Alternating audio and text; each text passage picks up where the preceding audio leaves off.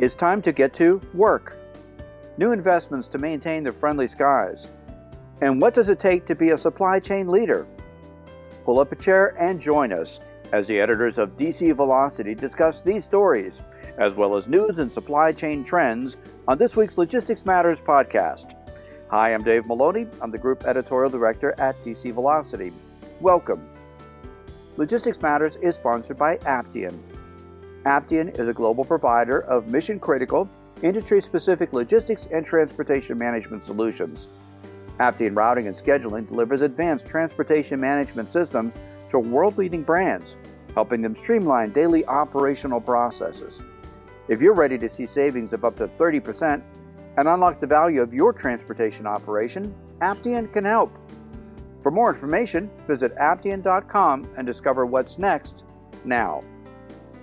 As usual, our DC Velocity senior editors Ben Ames and Victoria Kickham will be along to provide their insights into the top stories of this week.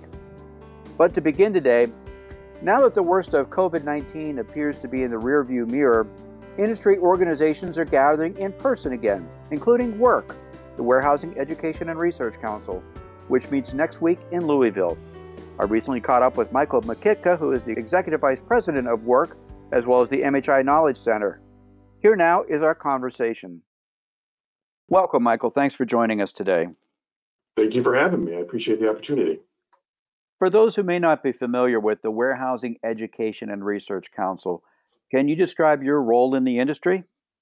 The Warehousing Education and Research Council, or WORK, or WERC, is a professional association or association of people who manage logistics throughout the supply chain. Our focus is on the processes of warehousing, the best practices of warehousing, the quantitative and qualitative metrics of warehousing and distribution, and its role in the overall supply chain. You started working at WORK, WERC, in 2000, so that's more than 20 years ago, and a lot has happened since then in the industry. What do you think are the most significant changes that you have seen during your time at WORK? Wow. When I started at WERC, my first job was to focus on its 2001 conference. And I remember at that time meeting with the committee and the talk about these online orders, internet orders, e-commerce. I'm not even sure if it was called that back then, but the rise of that and what that meant and how companies were handling it. And a very big deal at the time, along with some issues and mandates that were coming down regarding RFID, et cetera. So it was an interesting and exciting time. There was a shift that was coming that we couldn't see until we looked back at it. But obviously with the rise of e-commerce fulfillment challenges and opportunities, the changes in technology that have taken place in just the last 20 years have been amazing and have an incredible impact on it. As far as has been most significant is, I think, has been the influence of e-commerce. But, well, a lot has changed. A lot has also stayed the same. And kind of the pillars, the cores of supply chain, people, process, technology are still at the heart of all of it, no matter how fulfillment takes place. And that e-commerce drive that you've talked about has really changed the technologies that are used to fulfill that, the automation and things. And that's been a huge change as well, right? It has been. And automation, we're starting to see a shift again as there's even a greater push towards automation with some of the challenges in the workforce, the disruption that we experienced over the last 2 years. And companies are looking more and more at that. They're giving it a little bit more leeway in terms of its expectations for ROI, knowing that it might take a little bit longer, but we definitely see more push in that direction as well. You just touched obviously on some of the effects of the pandemic. What are the major needs right now that your members see in the warehousing business? I think it's similar to what a lot of industries are feeling. Obviously, the squeeze with the workforce, the availability of the workforce. Some regulations are still playing a role in what they can do and how they can do it. The issues with transportation, et cetera, still remain to be challenges. And of course, the issues at the ports, kind of the general supply chain issues that we hear about in the news every day. Now, WORK became a part of MHI in July of 2020. Can you describe the role that you play within MHI and the opportunities that that collaboration brings to work members? Sure. I have the benefit of kind of having a foot in both organizations, if you will, with oversight of MHI's Knowledge Center and still WERC. And with the acquisition came the opportunities to look at the supply chain, look at logistics more holistically from both organizations' views. Both organizations, to some extent, try to serve both those that provide products and services to the industry, as well as those that use the products and services, the practitioners of the industry. And the acquisition is an opportunity for us to kind of step back and look at that together, really from a collaborative approach. Both organizations see value in maintaining our identities, in maintaining our audiences. MHI is a trade association, so their organizations are work companies, whereas work is a professional association and our members are individuals. And so how we focus, how we deliver products to those two audiences is different. How we service them is different. But ultimately, we each have things that we can provide that provide value for both of our groups. So the collaboration is, the acquisition has provided opportunities to make products and services available to a greater audience. Now, work is also returning to its annual conference after 2 years of being virtual due to the pandemic. You're going to be in Louisville, Kentucky on May 1st through 4th. Can you share some highlights that attendees can expect to experience at the conference? Well, we are bringing the conference back, and we're excited about that. And as the conference has always been, it's peer developed. So a number of professionals from the association, from a number of companies, have provided their support and served on a committee to help plan the conference. So all of our content is procured by the members for the members. And so our focus is always the takeaways. What will people walk away with? This year, there's a big push on workforce issues around retention, hiring. We're focusing on the impact of automation, evaluating opportunities, assessing what your needs are, and then also focusing on kind of the core competencies of warehousing and the processes that take place, whether it's about trade issues, about transportation issues, anything that impacts our members and their ability to do their jobs and provide their products and services to their customers. Now, as you mentioned, there is a little difference between MHI and WERC work in the emphasis of the organizations, in the sense that WERC is a professional organization made up of members and individuals who are professionals within the organization. So education has always been a very strong focus that you've had. Can you talk about some of the educational opportunities that are available to work members throughout the year? Certainly. So WERC always provides a series of webcasts. As we see COVID kind of winding down, our chapters are becoming more active. So we're looking forward to bringing back those local opportunities for facility tours or speakers.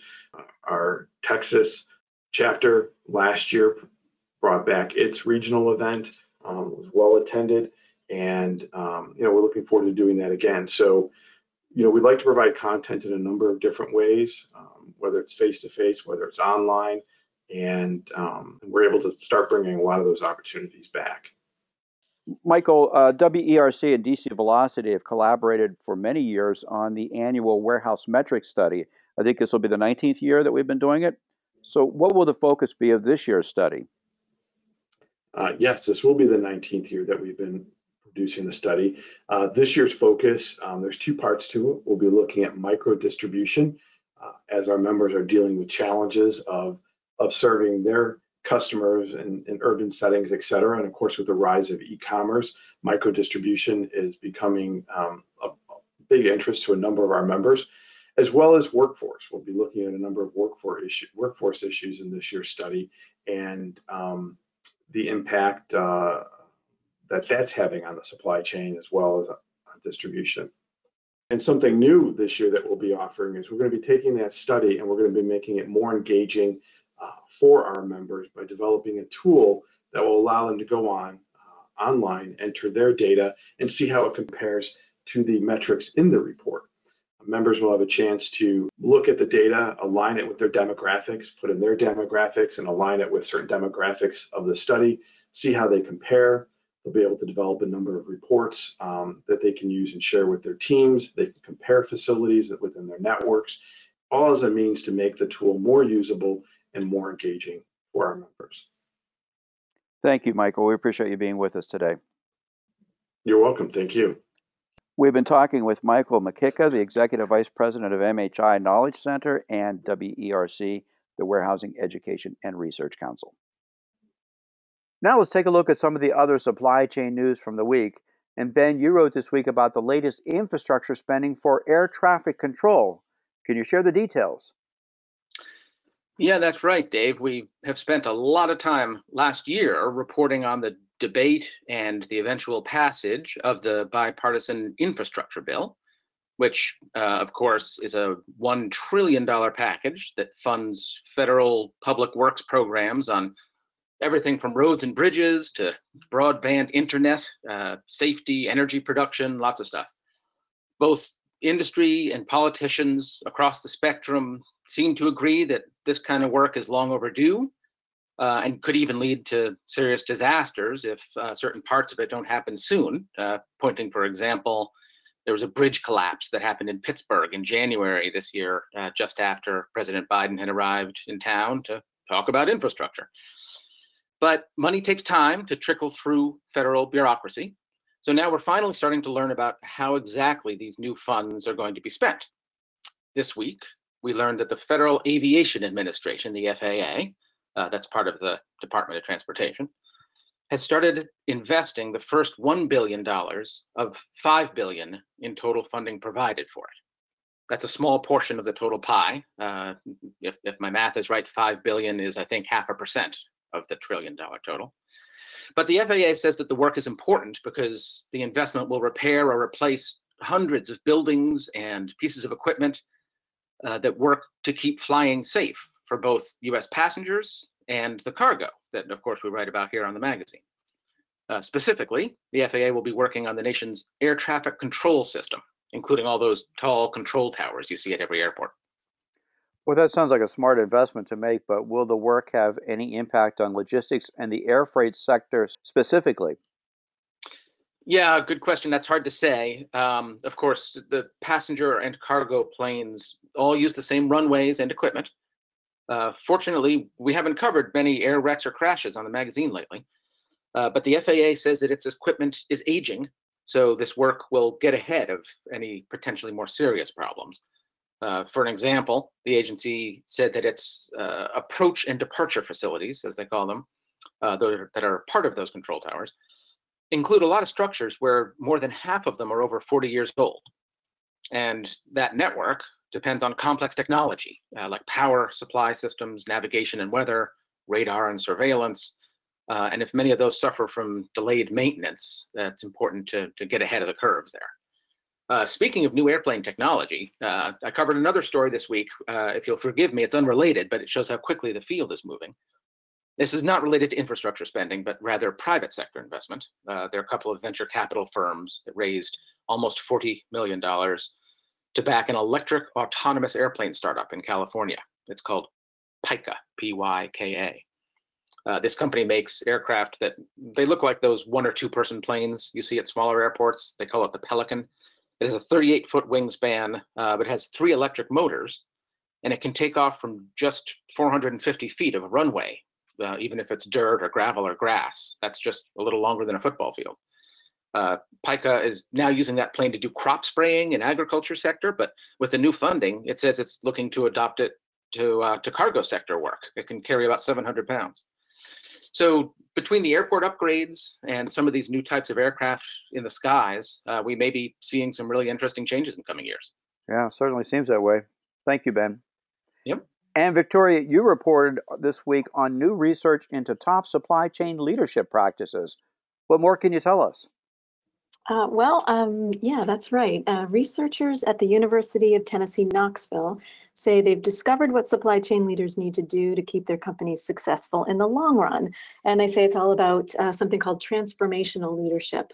So researchers from the Global Supply Chain Institute, or GSCI, at the university's Haslam School of Business examined 16 what they call benchmark companies across 7 industries to determine, as you say, the capabilities supply chain leaders need in today's increasingly volatile yet interdependent digital economic environment, which is something I think we can all agree is an accurate description of what we're working in today. The study was sponsored by consulting firm Doherty Business Solutions, and it culminates in a white paper that's called Winning Supply Chain Transformational Leadership Practices. The researchers describe how they examined the 16 companies through a lens of this idea of transformational leadership, which they say was conceived in the 1970s and has been refined over the years. Daniel Myers, who's a co-author of the paper and a senior fellow at the Haslam School, went on to explain that in a broad sense, transformational leaders inspire greater performance in their employees in pursuit of specific goals aligned with a higher purpose. What attracted our attention, of course, is this focus on logistics and supply chain leaders specifically, and the increasingly important role they play in business strategy and success. We've seen this transformation in the past couple of years and talked about it many times here. Supply chain planning and operations really have never been more important in light of all the disruptions, delays, and challenges we've experienced during the pandemic, as well as from natural disasters and in terms of geopolitical issues. All of these things can negatively affect the business, business and society in so many ways. So it was interesting to see this, see them delve into this topic. Right, it is a good topic. So what are some of the attributes that they say are part of transformational leadership? Yeah, so, well, the paper provides what it calls a transformational leadership best practices pyramid to explain that. And the pyramid essentially breaks this down into 4 key leadership components. The first is about culture. They talk about a culture of excellence that inspires consistent and reliable end-to-end supply chain performance. The second is having operational and process skills that cultivate what they call a deep functional experience. The third is relationship and communication skills that facilitate that end-to-end performance and integration. And the last is inspirational character that drives bold change. These are big themes, of course, and they may sound sort of theoretical, but the paper delves deeper into each issue through a series of essays. And those essays describe the specific skills for each layer of that pyramid, as well as new skills that they say are going to be required for success in the long term. One of those longer term skills is high-speed decision making, which is gaining ground as supply chain takes on a larger role in companies worldwide. And that's really the key. The paper talks about the ways in which the business environment is changing and the supply chain's vital role in managing that change. That said, the authors also say their research has broad relevance across the business landscape. And although supply chain is a huge focus lately, they make the observation that the problems and challenges of the next 10 years really affect everyone across the business spectrum. So it's an interesting look at management strategy and leadership skills needed, as they say, for the next 10 years. Victoria, can people link to that report from your story? Yes, they can. Yep. If they check out the story online, there's a link to the white paper and to some other information. Great. Thank you, Victoria. You're welcome. We encourage listeners to go to dcvelocity.com for more on these and other supply chain stories, and check out the podcast notes section for some direct links on the topics that we discussed today.